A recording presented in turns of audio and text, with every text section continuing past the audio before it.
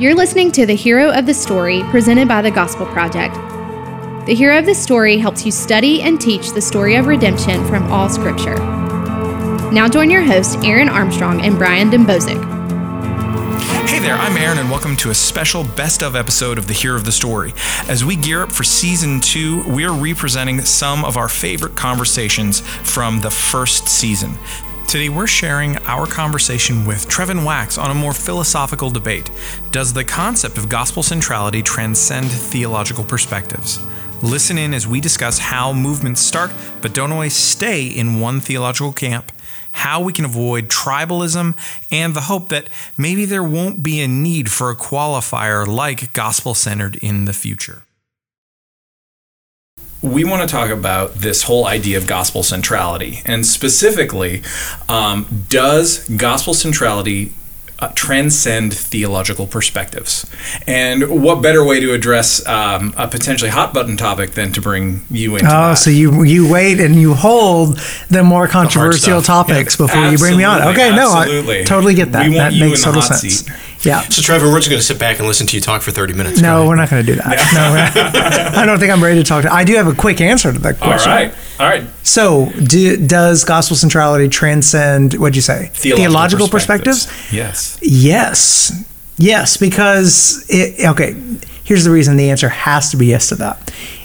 There's no other way to understand church history apart from the fact that gospel centrality must go beyond and transcend our denominational histories, our particular theological streams within the Christian church, because otherwise you're basically locked into thinking that whatever narrow group that you find yourself a part of that you would say is gospel-centered, that you would say that's it. That's where true gospel centrality is.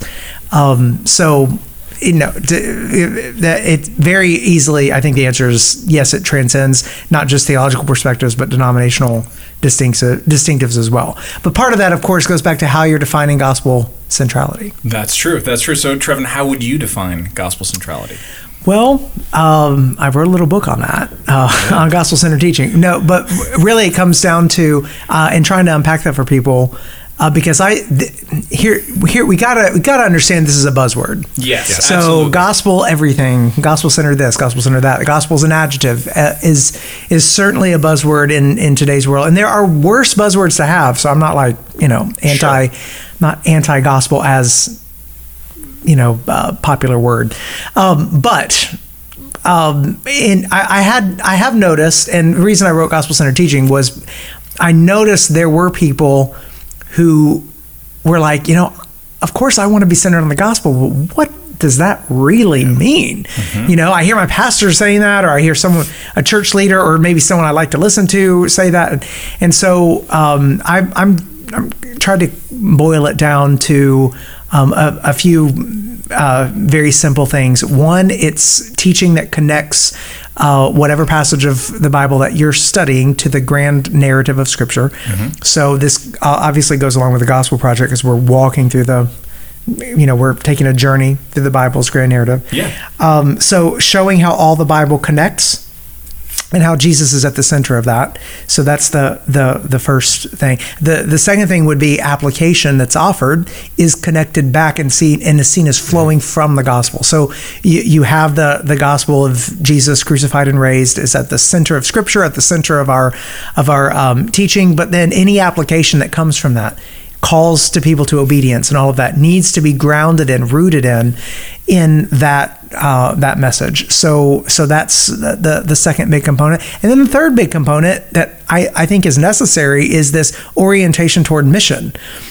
Toward what does the gospel call us to do, or how does the Bible equip us to live on mission for Christ's kingdom? Because the gospel is a story of God as a missionary God who sends his son, and his son comes to seek and save the lost. And so you have this missionary impulse that is really is rooted in the very nature of God and comes out in the gospel itself. So I think those three elements, put them together, and I think you have a really good grasp. I'm not saying that's all that it is, but you have a really good grasp at what we're talking about when we talk about gospel centrality, what it means to be centered on the gospel.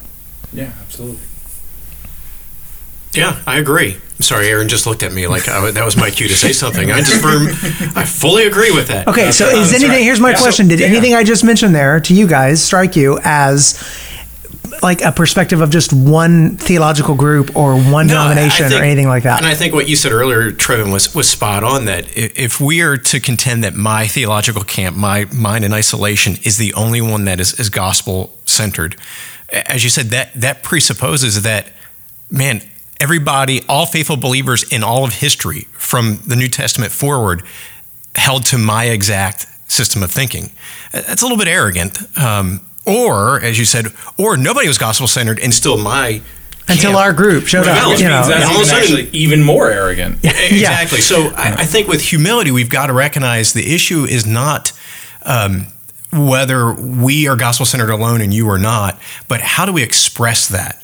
Yeah. How do we live that out? Like that mission, for example, how do we live out what it looks like to be on mission? There's room for differences there as long as we share that belief, that core belief that we must be on mission.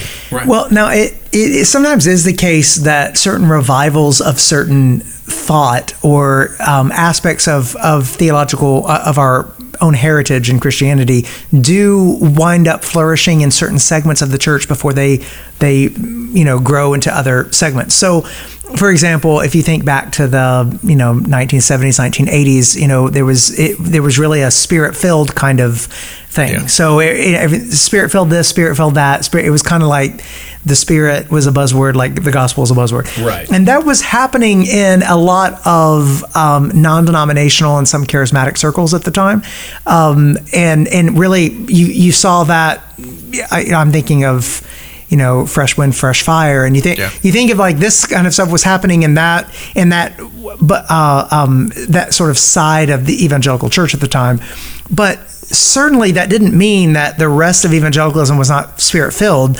What eventually happened, though, is you see through a lot of the worship music that came out of that and whatnot, the entire evangelical movement was, I think in most cases, has benefited from some of those emphases that showed up in one wing of the church. But it would have been a mistake, though, to say you have to be a Pentecostal to be spirit-filled. Now, some groups say that. Or you would have to be, and so similar with the gospel centrality stuff, it seems like a lot of the recent energy around it in the past 15 years or so has been a lot in the what's been known as the young restless reform movement and whatnot. Mm-hmm. Yeah. But it would be a mistake to say gospel centrality belongs to that group. Or is isolated to. Or is isolated to that group. I think instead it's better to say, okay, this sort of wing of the Christian church right now has really, has really latched on to a real, what we'd say is a key part of just solid Christian teaching. Yeah. And hopefully,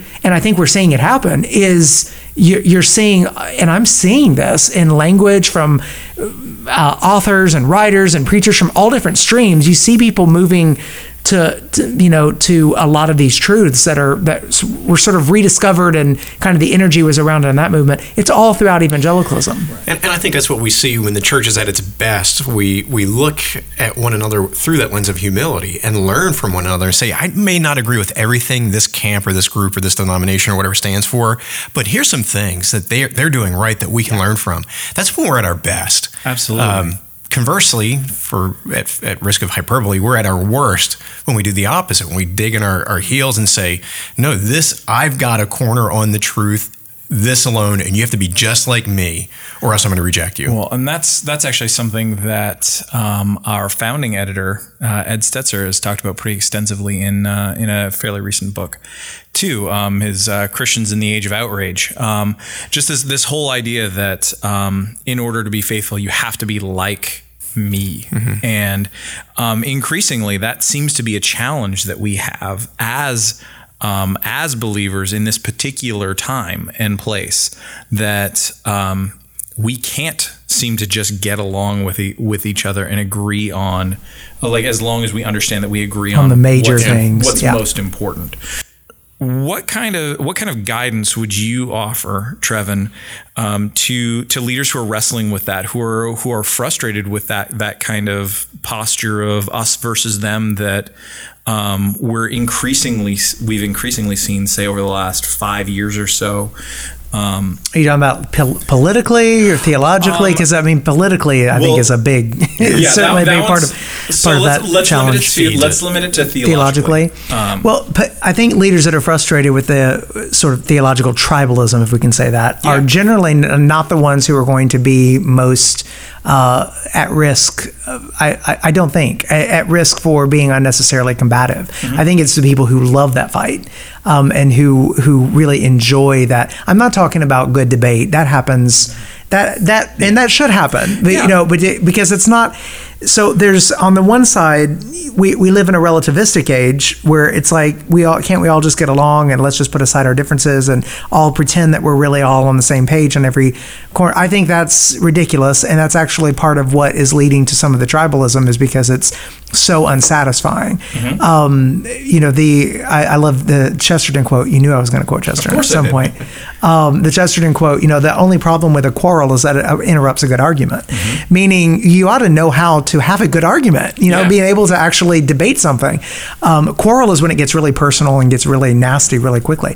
So I don't think the answer is relativism, where we just basically paper over or flatten out all of the distinctives. At the same time, though, we need to be careful that we're not holding too tightly to certain things that Christians have had legitimate disagreements on for a long, long time. I get tickled sometimes when I see online on either social media or blogs or whatnot, where someone will write a post. It's like the definitive takedown of the Wesleyan view of the second blessing, or of the Calvinist view of predestination, or what. I'm like, okay, if some of these things have been debated about by church members and Christians who love Jesus, love reading their Bibles, love for hundreds of years, and if suddenly, like, your blog post is the definitive answer, it's really not. Let's just go ahead and a little bit of humility in recognizing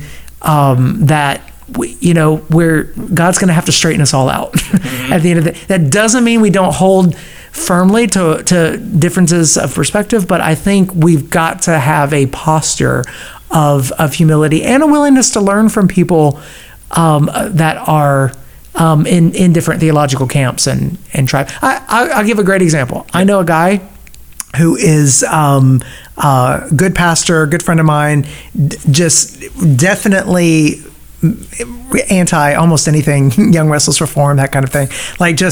But who has said, one of the things that has really benefited my preaching from having read and gotten into some of the conversations about gospel centrality has been this making sure that I'm pointing to Jesus, and he's not just example, but as Savior and Lord in every sermon, in every passage of Scripture. He's basically reclaiming a part of his own theological heritage. It's there.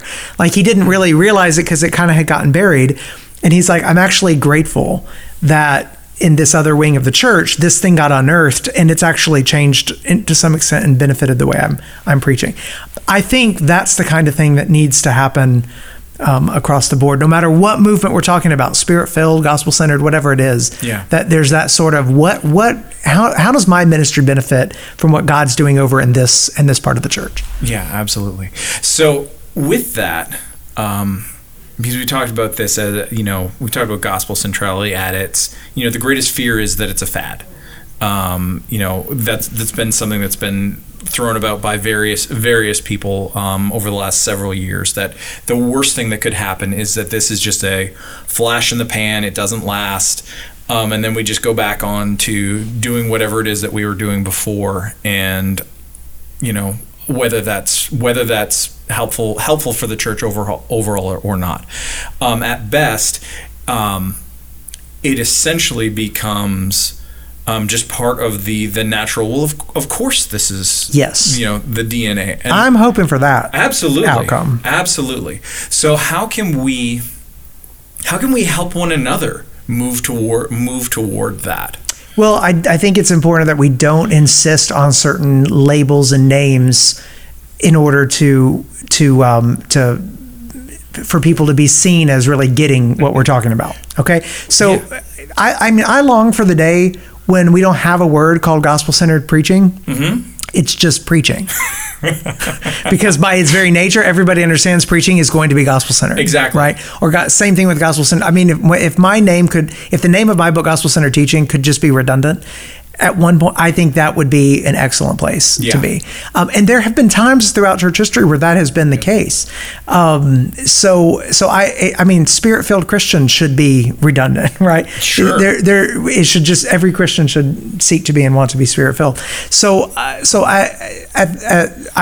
do think it's important, though, that we don't look too much at labels and names and say that's, because I've seen stuff that kind of fly. Here's the danger with the faddish stuff. Yeah. I've seen stuff fly under, kind of use the terminology of gospel centrality that's really not. Mm-hmm. It's either as legalistic as other things we've seen, or as moralistic in other ways. So I recognize people see there's some kind of value in the terms because it is buzzword and whatnot, and we'll use the terms. So I think we got to be careful that we don't necessarily think that someone that doesn't use the label isn't, and we shouldn't also at the same time think that everybody that uses the label is. Makes sense. Well, yeah, and there's two things there. That one is, you're saying if we overuse it, then it becomes meaningless. That's right. And I think that's why we've seen some things become fads before. You just get fatigue of that. No, it's meaningless. Yeah. And so we abandon that. The other thing is, we've been talking about, the more we try to parse this and cram gospel centrality into a camp, the more combative others will get, or defensive, or hurt, or whatever. Mm-hmm. And we're hurting that cause. Yeah, we might be protecting gospel centrality in our tribe, very specifically, but in an effort to do that, we're hurting the kingdom overall. Mm-hmm. And those are the two things I think just we have to keep in mind. Because you're actually building up an alert. If you too closely identify gospel centrality with one theological perspective, you are building up allergies in people from other theological camps, an allergy to gospel centrality altogether, which is terrible, because this idea of the grand narrative of Scripture, it's a worldview thing. It's very, very important. And Jesus at the center of everything is vitally important. And the connection of mission back to the gospel, these things matter, and they matter regardless of the camp you find yourself in. So we should be doing everything we can to see the impetus and the emphasis of gospel centrality spreading throughout evangelicalism without some sort of boundary fencing, saying it can only happen as long as everyone agrees with the same theological perspective. Just to bang on again, but it's just this theme of the narcissism that just is rampant in so many of us today, that as you said, Trevor, we all think that we have something to say, and what we have to say matters. Like, hey, this is the first time nobody has ever thought of this, and so I'm going to write this blog post or whatever, and this idea that we are, the world revolves around innovative, and I think that just feeds into this to a great degree. If nobody's ever thought of it before, you're probably writing on a heresy. Exactly. Or you may be, it's probably a warmed over heresy, because those get recycled too. But I sure do. So I just think humility here is just, who would have thunk it? Just as Christ is humble, so should we be. I know it's revolutionary in how simple it is. Yeah, and if you're arrogant, if you're arrogant about your gospel centrality, it's probably only affected your head and has not made it down to your heart.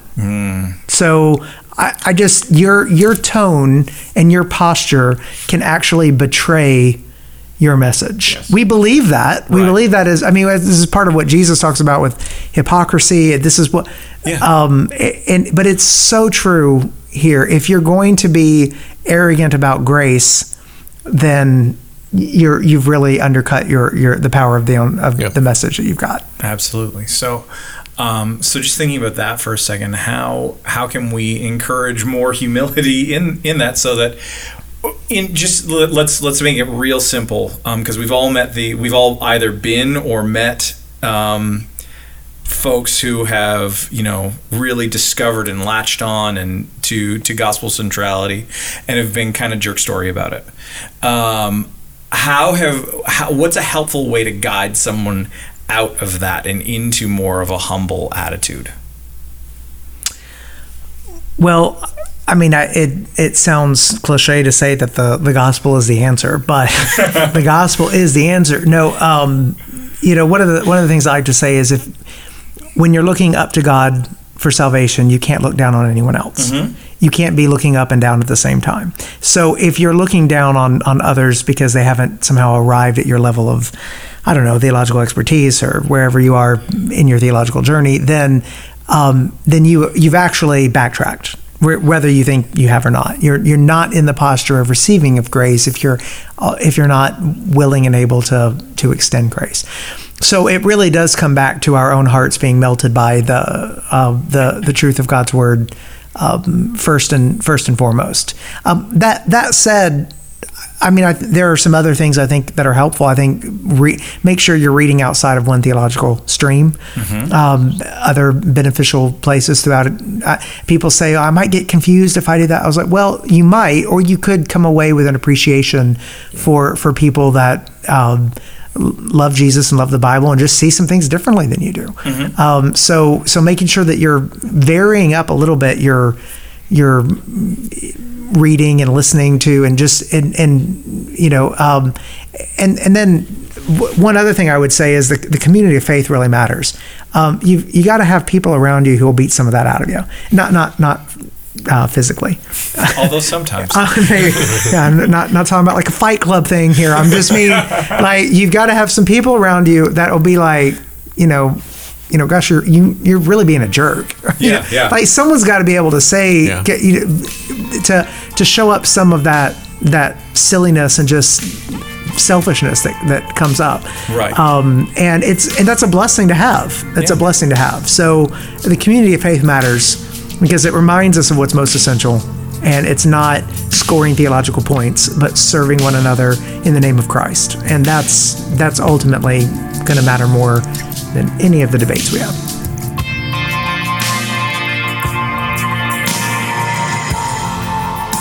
Thanks for listening to this special Best Of episode of The Hero of the Story. We'll be back next week with another Best Of as we prepare to launch Season 2 of the show with all new content in August. In the meantime, please leave your rating and review on iTunes or wherever you listen to podcasts. And for more content, please visit gospelproject.com.